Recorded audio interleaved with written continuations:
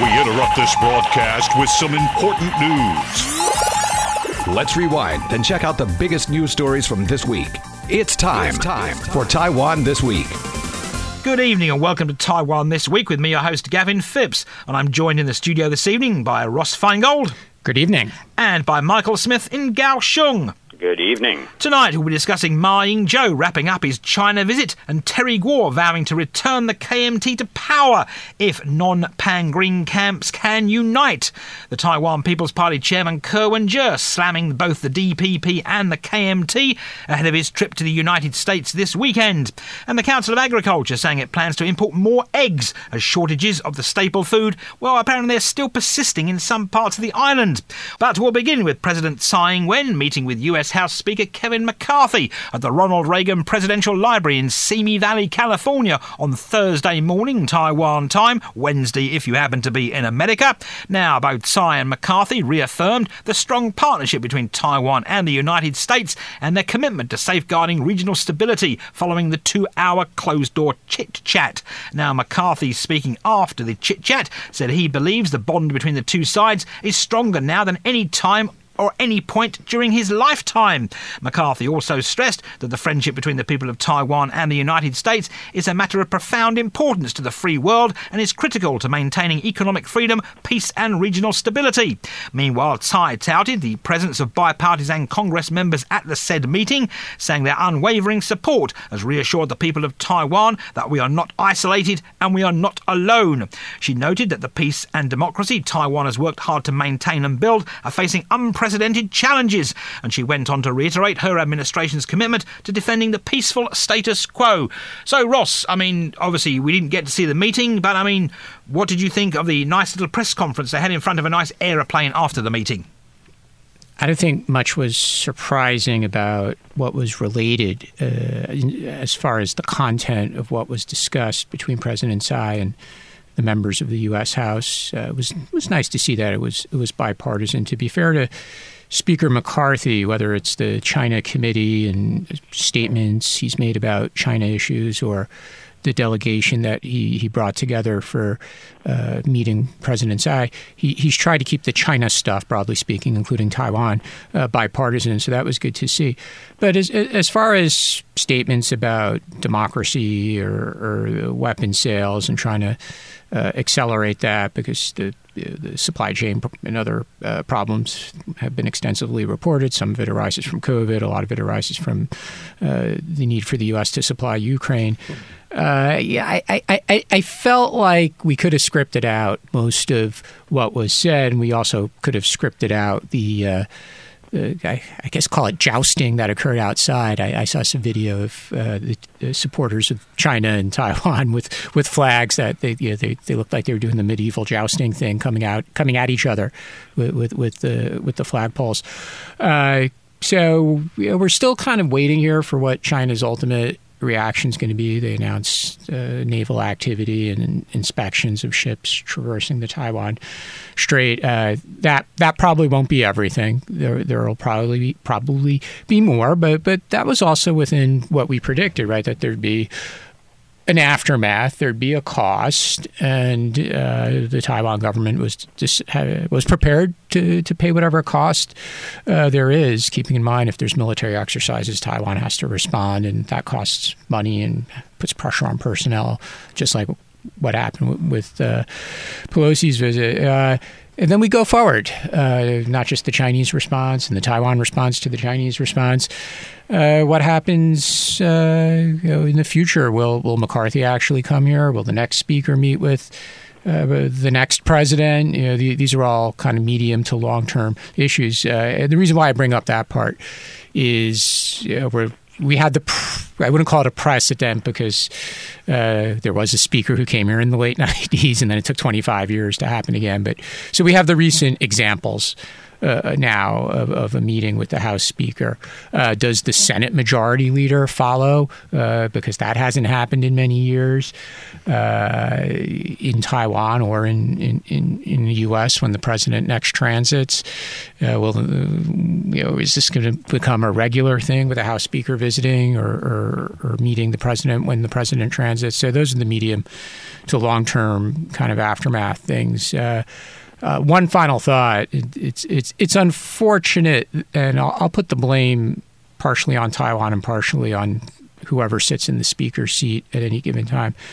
It's unfortunate there was no follow-up to when Newt Gingrich visited Taiwan in 1997, because although this stuff causes China to be extremely angry, and I'm probably making an understatement, there's always the precedential aspect, and that if something was a regular occurrence, then we probably would be hardly talking about it, because we'd be saying the president, when transiting the U.S., met the House Speaker again, just like every other transit visit.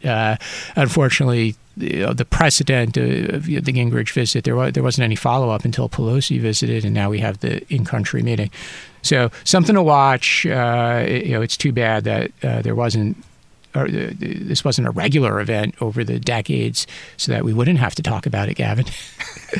Yeah, I think Ross is onto something there with the regularity thing. So listening to China talk about dire consequences and all of this, it seems that they constantly just set themselves up for ridicule in a way, because this really was nothing. If I'm not mistaken, Speaker McCarthy was originally a representative from California. He's meeting her in California at the Reagan Library. How unofficial, and it just doesn't, it's nothing. It barely registers on the radar. So if China wanted to retaliate by boarding vessels or something, they could do all that without having to put out these bombastic statements that the U.S. will suffer this, that, and the other. And they really, if they normalized it, that could be an option as well. In other words, they don't even treat it as worth talking about. They say something like, this person is a bad leader for Taiwan, and we are looking forward to working with the next leader from Taipei who will work towards a shared prosperous future, and blah, and just make it a nothing. And it just seems like I constantly wonder why China hasn't realized that it's big enough to not need to get so prickly about things, normalizing it in some ways would be beneficial for both sides. Well, the prickly part, getting angry again, it comes from a meeting with a very senior, important American politician, and the discussion about the legislative branch versus the executive branch that was kind of had in great detail last summer when China expected the White House to order Pelosi and her delegation not to come here, and the Biden administration pointed out that we can't tell the legislative branch what to do. And then, of course, we all know that, well, yeah, technically you're correct, but Biden and Pelosi were very close, so he could have persuaded her, but President Biden decided to respect the independence of the legislative branch, and Pelosi didn't want to cancel absent President Biden calling her directly, so she wound up coming. And then the same logic applies here, but even less so because McCarthy and Biden don't have a very good relationship. So we could understand why China is angry. But don't you think, Ross, that every time that they make these sort of comments or China gets way overblown about this, all it does is encourage one of these politicians, such as McCarthy or a governor or whatever, to get on a plane and fly to Taiwan so they can have their picture taken, or perhaps it's for honest reasons. But then there's also just the whole show angle of it. And if you were to make it more of a blah, whatever, this person is doing that, and we think it's stupid, and there's no getting away from one China. It's inevitable, da-da-da-da-da. Making it bland like that would take some of the wind out of the sails. Yeah, but that I'm not disputing what you're saying, but China has put itself in the response box where this is their standard response to things that have the appearance of frankly, Taiwan being a sovereign country, and they cannot not respond because they're We just lost another ally, and reports are that Paraguay is going. That will close off South America, and even Belize, where she was in recently, right, is also rumored to be on the chopping block. So China's in a very advantageous position currently, and they need to adopt a new strategy that would be more effective, one of just, much less bluster and more power. Because if you're that powerful, why do you care so much? That's just their style. I can't really defend it. I'm just being an observer here. That is their style. It's the same as if it's the same when the Dalai Lama meets with politicians or even heads of government. Right? China's going to react. We say, why don't you just ignore this nice old man? But they see it as this great threat to their interests, to their sovereignty claims, and they're going to react in this way. They're in a box where they can't ignore this. They'd be breaking with precedent. They have to respond to their online army of nationalist netizens as well. So they have to not just say something, but they have to do something. So last summer, those massive military exercises, and there'll probably be a little bit more than just the ship inspections. And as Michael pointed out, that could involve a few more countries switching relations. I think we knew this year there'd be at least one, possibly more diplomatic relation switches, because it's, again, the Chinese think it embarrasses the DPP prior to an election. Of course, Ross, they could also take a Valium. Well, that's an interesting point, not in a literal sense, but we often tend to think about Xi Jinping and his foreign policy, his Taiwan policy, as being so much more aggressive and a big break versus his predecessors. But even if we just look at this narrow issue of transits and go back to the administration of Chen Shui-bian, when he transited and in the initial years of his two terms, he had high-profile activities when he transited the United States. Now, later on, the Bush administration got angry at him, and they put a stop to that, frankly. But China was just as angry. Maybe they didn't have the same military capabilities, but they eventually passed an anti-secession law as part of response to Taiwan's higher profile diplomatic activities. And they went about the exercise of persuading some small and undeveloped countries at the time to break diplomatic relations with Taiwan. So the stuff and the need to react, it predates Xi Jinping. So no, they're not going to take the Valium, because this is what they do, and they've been doing this in response to Taiwan's profile raising activities for a long time. And moving on now, we're looking at the KMT's big names this week. Well, former President Ma Ying-jeou has been touting the popularity of a video of him worshipping his ancestors in China as he wraps up his visit there. And speaking to reporters, Ma said that he feels positive about the video as it's received more than 100 million views and allows people on both sides of the Taiwan Strait who share the same culture to feel the same attachment to the homeland. Now, the video was produced by a Chinese television station, and it was filmed as Ma was leading a delegation of Taiwanese students from the Ma Ying-jeou Foundation's Da-Zhou Academy to conduct exchanges with their counterparts at the Fudan University in Shanghai. And Ma told reporters there that he believes the more contact with each other, the closer friendship between the two sides of the strait, the deeper the friendship, the lower the chance of conflict between the two sides. Meanwhile, Terry Guo jetted back from the United States earlier than planned this week. Guo had been due to arrive back here on Friday, today, but instead he landed at Taoyuan International Airport at around 5:30 Wednesday morning. And within 5 hours, he was standing at a podium at the Novotel Taipei Taoyuan International Airport, and speaking to the press, he announced that Taiwan needs a great CEO, and he plans to seek the KMT's 2024 presidential nomination. Now, according to Guo, he believes that if he's nominated, he will do his best to unite the non-green camp, and he believes the DPP cannot continue to remain in power. And he also said he hopes he will represent the KMT to compete against the DPP's Lai Ching-te in what he described as a battle of gentlemen. Now, Guo also apologised for leaving the KMT 4 years ago, saying that decision disappointed many party supporters, and he's very sorry for that. However, Guo stressed that he will shoulder the responsibility and do his best success for the 23 million people of Taiwan at what he described as a dangerous time in global politics by contributing to the experience, wisdom and connections he's built in the international arena. And he went on to say that Taiwan should not take sides in conflicts between the US and China, and that young people should be told that voting for the DPP would be dangerous, as it has called for Taiwan independence and advocated hating and resisting China. So, Michael, Terry Guo and Ma Ying-jeou. Right. So I feel that former President Ma basically managed to do something on his trip to China that could make pretty much both sides angry or happy, or perhaps both.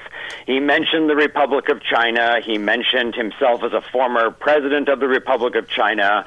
Of course, that was edited out by Chinese censors. But then, as you noted in the beginning, he made some comments. He made some comments about the Constitution that, if you are a constitutional scholar, you might take issue with. But as you noted at the beginning here, he said that both sides of the Taiwan Strait share the same culture, feel the same attachment to the homeland. Okay, so in 1940, there were 5.87 million people in Taiwan. So let's round that up to 6 million. So 1945 comes around, and 1 million, and some people say 2, probably not accurate, but okay, let's give them 2 million people come in here. The people from China have always been in a minority, sharing the same culture. Now, the 6 million that were here before that definitely probably had some connections to their ancestors in the Fujian villages where they came from. But as soon as the Communist Party took over China and brought in the Cultural Revolution and destroyed Chinese culture and all of that, there was a break. And there has been a break now for some 70 years. So to say that we share the same culture is just not accurate in my view. And the same attachment to the homeland, this is also just not accurate. 80% of people in Taiwan right now were born in Taiwan, grew up in Taiwan, consider Taiwan their home, and we've seen very clearly as the polls have moved from the 90s until now, that now, as opposed to the 90s, a whopping majority, something perhaps even approaching 90%, identify as Taiwanese. So I personally don't think that Ma Ying-jeou is over in China conspiring with generals and talking about how best they could invade Taiwan. I just think he's from a different generation that hasn't gotten the memo yet that things have changed. So he was a translator for Jiang Jingguo, and he seems to really honestly believe in the Republic of China idea, which encompasses the mainland. He wrote Revitalize China and all of this. He seems to really believe this, but I don't think he understands that he is in an extremely small minority in Taiwan currently. I mean, even when we had Han Kuo-yu running for president and he was talking about Zhonghua Minguo, Zhonghua Minguo. Now, Han is only 6 years younger than Ma Ying-jeou, but he, to me, is clearly from another viewpoint where his idea of the Republic of China is what Taiwan was in the 1970s when things were run by one party and it was easy to get stuff done, including corruption, et cetera, et cetera. So let's just say that he has his version. But then if you took that out to the average person on the street, they would have another version of what the ROC means. And then finally, when you get down to young people, they don't even know what Zhonghua Minguo means. To them, China is a foreign country. If you are, 20 years old or so, it's just a different country. Now, we do speak a similar language in Mandarin, but the only part that I agreed with that he said there was the more contact with each other. So, yes, we do need contact to avoid conflict, and I do think it's a good idea that people go over there and talk. It probably does result in less possibility of war. But what he believes and what is the consensus in Taiwan right now, I think are very, very different things. It's probably why his presidency ended with such a low polling numbers, since what was coming out of his mouth was not what really the public wanted to hear or what they believed anymore. I have a bit of a different take on some of the things Michael said, though. As far as people here in Taiwan recognizing that the culture came from the other side. I would say that tends to vary with individuals and is not necessarily connected to one's political views or political affiliation. What I mean is, as somebody whose family has been here 300 years might adamantly agree that, yeah, of course it's Chinese culture. We celebrate all the Chinese festivals. I know where my ancestral village is, and if I have the chance, I'll go over there and honor my ancestors. But I would agree that is an increasingly minor viewpoint where people would say, yeah, sure, we're culturally Chinese. But there are plenty of people out there like that, even if it's a shrinking number. Would you agree that it's probably less than 20%? I'm going to have to talk to more of those men on the street you mentioned, and women, and children, since you mentioned the children and the young people as well. But of course, it does get connected to the politics as well. And China is just not a popular brand in Taiwan anymore, so it makes it easy to say, I don't want to be associated with them. Also, sharing culture doesn't really mean anything. I mean, we share culture with Britain in many ways. We speak a similar language. No, I don't speak. Wait a second. I don't speak a similar language to Gavin. I don't know what he's saying most of the time. Any cultural reference he makes about things he grew up doing or watching on the telly, I think he calls it. I have no idea what he's talking about. But that being said, what I think we could all agree what Ma is describing, it whether the political side or the cultural side, it doesn't resonate. And yes, it resonates with an increasingly smaller number of people here. Nothing we say on the show is going to change Ma's mind. He's going to keep saying those things, and he believes it. Yeah, he genuinely believes it, but it's a minority view. But Ross, I mean, Taiwan needs a great CEO, according to Terry Guo. Yeah, good luck with that. There's and I'm referring specifically to being nominated for president, let alone winning if he is in fact the nominee. I mean, there's so much speculation in recent days about who is trying to. Can I say cock block on the air? Fine. You said it now. It's too late. Within the Chinese Nationalist Party, Kuomintang, and they're famous for this over there at the Kuomintang. 128 years history of this kind of internal strife, lack of unity, always trying to kill your party comrade as a matter of higher priority than killing the Japanese or the communists or the Donghuai here in Taiwan. It was always a priority with this party to kill your colleague.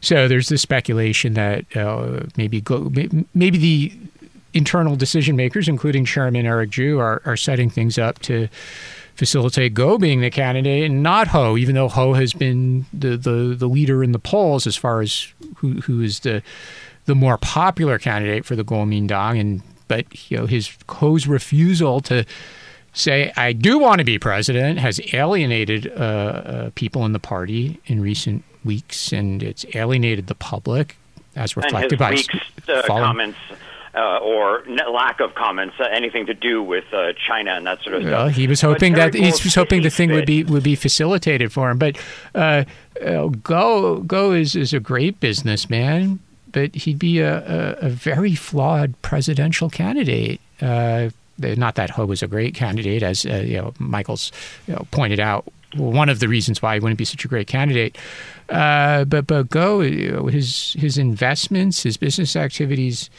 in China, let alone his massive wealth, target. They just make him so flawed. I mean, he'd be target for so much stuff. And one of the things I pointed out 4 years ago when he first ran for president is if he were to be the candidate or the president, I mean, imagine the information you'd have to put in your financial disclosures. I mean, he'd be spending millions of dollars on legal fees just to do that, and probably wouldn't even do it correctly. And then people will catch him. There'll be a gotcha moment, right? Oh, you forgot to list, this bank account with $1 million in it, which for Terry Go is like, nothing, right? But somebody will say like, oh, you forgot that, that bank account you have in Singapore, you're money laundering.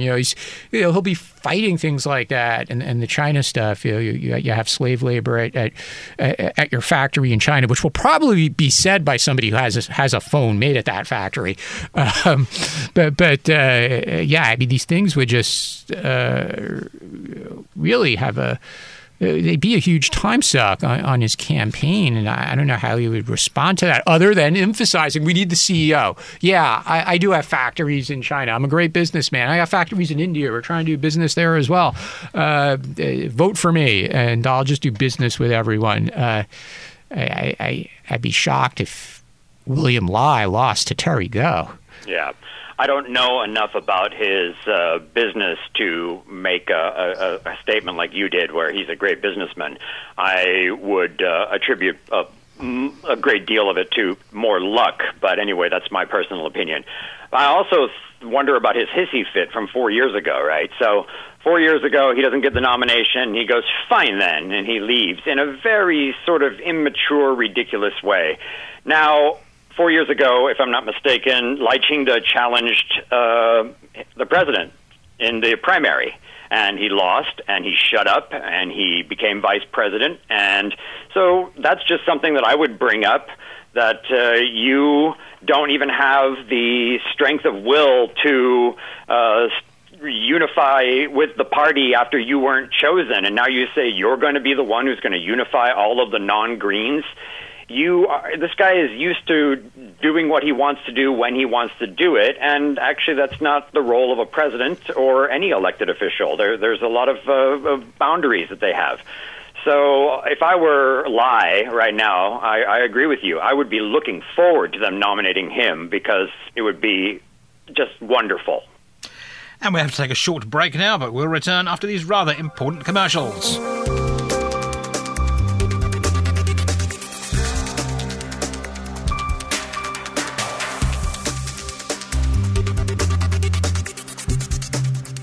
And welcome back to Taiwan This Week. And as we've talked about the DPP and the KMT, we'll also throw the Taiwan People's Party into the mix this week, as Nikkei Asia published an interview with party chairman Wen-je earlier this week, in which the former Taipei mayor touted his belief that Taiwan can learn from Japan and Singapore on how to navigate tensions between the United States and China. Now, according to Kerr, Japan faces more pressure from the United States and China than Taiwan, but Tokyo deals with the two countries with great flexibility. And Kerr said that Lee Dong-hui told him on more than one occasion that whenever you feel the mounting pressure of being squeezed between the US and China, you should look at how Japan deals with them. Kerr also criticised the DPP, describing it as being a pro-war party due to its strong stance against Beijing's pressure, and he also described the KMT as being too deferential towards Beijing, while going on to argue that his party is best placed to lead Taiwan at this time of tension. Kerr also talked about President Tsai Ing-wen's trip to the United States and former President Ma Ying-jeou's visit to China, saying that they should not be viewed as individual incidents, as it's an apparent tit-for-tat between the US and China. Now, the interview with Nikkei Asia comes as Kerr is scheduled to leave for the United States this weekend for a 3-week visit. Now, Kerr will be travelling to New York, Boston, Washington and Houston, but he stressed in the Nikkei Asia interview, Ross, that he has no plans currently to visit China. He's trying to do a little bit of media exposure before he visits the U.S. to let people know what his views are. I would have said who he is, but I think you said it more politely. I don't know if it's really going to make a difference. I have a column coming out tomorrow where I talk about Mayor Koh's, or now Chairman Koh's, trip to the U.S. Yeah, he's got a bunch of challenges, starting with the one we just identified. People in the U.S. are unfamiliar with him. Notwithstanding the fact that he was mayor for 8 years. He did visit Washington in 2019, right around this time, when there was speculation he was going to run for president just after he was reelected. It was very analogous to Ho Yo-i's situation right now. He made public speeches at the think tanks, and he met some government officials. He took some photos outside of government buildings. I wrote in my column that's coming out tomorrow that I hope he doesn't do that again. Just to say, he was outside. He was present at some government buildings, but he's also going to face a lot of criticism from the DPP politicians. DPP supporters in the United States, scholars who are friendly to the DPP in Washington, D.C. They're going to be saying some not nice things about America. They're going to say he's pro-China, or he's too accommodating to China. They'll even point out to the recent interviews. My advice, had he taken it, which he obviously hasn't, would have been, don't go. There's no need. All these wonderful U.S. congressmen are coming here. You can meet with those people when they come here. All these think tank scholars are going to be coming through Taiwan this year to watch the election.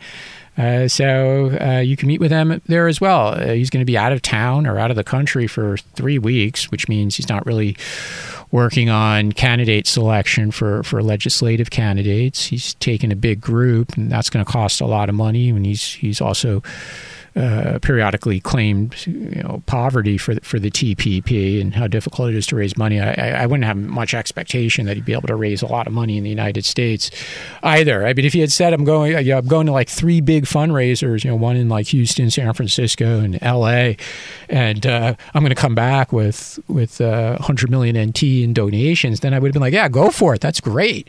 But ultimately, we know what this is about. This is about trying to get Uncle Sam's endorsement. And it's the same reason why Julie Lewin went to Washington last June, and why Julie Lewin, when he was a presidential candidate, went to Washington, D.C. in November 2015, and why President Tsai, when she was the opposition head, chairman of the DPP, she went in 2015 and 2011 in the months preceding the 2012 and 2016 elections. It didn't work for her in 2011 because the Obama administration badmouthed her. Her trip went much better in 2015. Anyway, the Obama administration was working on leaving at the time anyway. So, and the Kuomintang brand was basically destroyed at that point. So it was pretty obvious she was going to win. But for America or Chairman Ke, the likelihood of anyone, whether members of Congress, executive branch officials at the State Department or the National Security Council, whoever he ultimately meets, or the think tank scholars, the quote-unquote experts, the likelihood of anyone saying something like, this is the guy. And I hope Taiwan voters really give serious consideration, because William Lai is bad for these reasons, and Ho Yo-yi or Terry Go are bad for these. Oh, and this really, he's a doctor. He was a great mayor. He's got the right China policy. Taiwan would be so much better off with Wen-je as their next president. Nobody is in Washington or anywhere else he goes in the U.S. where he might meet influential people. He meets some mayors or scholars at universities in other parts of the U.S. Nobody's going to say that about him. So then what was the point? In a few sentences, Ross, could you explain the TPP's China policy? I guess as of today, we have to reference his interview that Gavin just mentioned, because that's the policy of the moment. He did say something like, and I'm probably going to misquote him a bit, so with apologies to Chairman Ko, something like, politically there is not currently one China. So I guess he was kind of pushing back on the stuff Michael was talking about with the vision of Ying-jeou, the way Ying-jeou is presenting these things. So that's the green stance. And what else does he have? Does he have anything original? Yeah, well, again, that's the problem. You don't have anything original. It's almost like, again, he's not taking my advice, but I would have told him, be like Terry Go, and just say you were a great mayor for 8 years, and then list out your accomplishments. I went to the TPP website yesterday. I couldn't find anything about what he did substantively as mayor. It says he was the mayor, but you'd think like he'd list out, have a bunch of bullet points, like whether it was regard to public infrastructure or the budget. Any politician who's been in office, even Ying-jeou would probably be able to come up with some things that Ying-jeou thinks made him a good president or a good mayor. But if you're running for president, it's going to come back to your China policy as the thing that you're going to get hammered on, especially by the DPP. Oh, absolutely. I'm not disagreeing with that, but you got to have a starting point, and you can't just be a total blank slate. So as Gavin said, he's almost like he's going to the U.S. as a blank slate. And yeah, even if he was weak on China and defense policy, and we all know he basically is, and he's not an expert on weapon systems and things of that nature, which people in Washington want to hear about. I mean, at least try to drive the conversation somewhere and say, like, well, by the way, because the TPP, they talk a lot about housing justice, actually. It's actually one of the more prominent things that they mention on their website. But like everything else with them, there aren't specifics. And, and looking at it from a foreign audience perspective, and I mean the people he's going to be meeting in Washington or other places in the U.S., again, I think you'd want to go to them and say, I was a great manager. I know how to run bureaucracy. I know that's part of my sales pitch to the public in Taiwan. And oh, by the way, my opponents, they might say the same thing because Ho has been a mayor and a deputy mayor and Lai was a mayor. So we all have this executive experience, but I'm better for these reasons. At least make your sales pitch. It's like, dude, you're not even trying to really make a sales pitch. He branded the KMT as too deferential. So that he's trying to... His party's goal is to peel away at least a small sliver of the green part and then a small sliver of the blue part, and then to capture the middle people that he believes exist in Taiwan that are fed up with both sides, whether that's true or not. So the KMT is too deferential. All right, guess what? You just got like 5% of the DPP people to agree with you. Then he calls them DPP pro-war. Oh, you just lost them. So... all he says is his party is best placed to lead Taiwan at this time of tension with China, but he hasn't said how or why or anything. So it's farcical. Again, if assuming everything we just said, all these criticisms are accurate, why go? Why spend all that time and money and how to take the risk that at best he's looking at a vice presidential slot, perhaps? Well, that remains to be seen, and depends if Go is the KMT's candidate, and there's all the speculation about that Go and could cooperate. And then we talk about what that might mean for the TPP's legislative candidates, especially the at-large candidates or winning the at-large seats. I think it would be really difficult for him to cooperate with Go if Go is the Kuomintang's candidate. If Go was an independent candidate, and for gosh sakes, I don't know why Go wants to be the Kuomintang candidate. You might as well just be an independent candidate. If you become the Kuomintang candidate, then you have to take on the baggage that comes with representing the Kuomintang. And if he wins, then there'd be a lot of calls for him to be the party chairman, because the president normally would be the party chairman. Sorry, Mr. Ying-jeou. But that's all very, very speculative. I'm just saying, if given what criticisms Chairman Ke just made about the Kuomintang, I really struggle to see a scenario where Ke would be number 2 to the Kuomintang candidate, as opposed to being number 2 with Go if Go had decided to run as an independent. Yeah, I mean, your note about him being the KMT candidate is probably accurate, but I can see a scenario where they nominate Terry Go, and if he's wise in any way, if he teamed up with someone like Ke, he could outsource most of the work to a guy who at least understands the concept of bureaucracy and law and how things are supposed to go, and he could be what he wants to be, which is a figurehead, a statue. He wants to be grandpa. He wants to be Zhang Jingguo in his later years, that kind of old, lovable dude who this is his last bit of service for the country. And yeah, so I can see a scenario where the two of them team up and they sell it as we are both, not political minded. We are both business people and executives and mayor and So yeah, I don't see it as completely farcical, and I think that might possibly be Ke's motivation for this. Well, there's a first step there, and that would be for the Kuomintang to block Ho and make Guo the candidate, which still remains to be seen. They're going to do by just fiat. I don't know. I mean, Ho still seems to be popular with the public more so than Guo at the moment, and with. I would run Ho, definitely. Yeah, but you just said they might block him. So do you want to put some money on this? Anyway, Michael's taking bets. No, we can't do that. Can't do that. Anyway, before we go this week, there's an egg crisis still in Taiwan. We talked about this several weeks ago when there was eggs. There's apparently no eggs now in the north. And Michael, apparently you have them in the south, but apparently there's a big dearth of them still in the north. And the government... it was pretty hilarious a week or so ago. I went to the local supermarket and I was just getting some juice or something, and I see a stack of eggs there, and I'm like, what's this fuss about eggs? So I go, and there's a sign there in Chinese that says, one carton per person. So I buy one and bring it back, and I'm like, honey, you said you wanted eggs? Well, I got eggs. She literally dropped the spatula from cooking and ran over and threw on her clothes and ran to the supermarket so that she could get her, and she grabbed the kids. Each one of you is one, so that means we have three. And it was kind of borderline insane. But yeah, that's over, and now you can pretty much buy as many eggs as you want in the South in most places. So, now the great egg disaster of 2023 is for you guys in the North.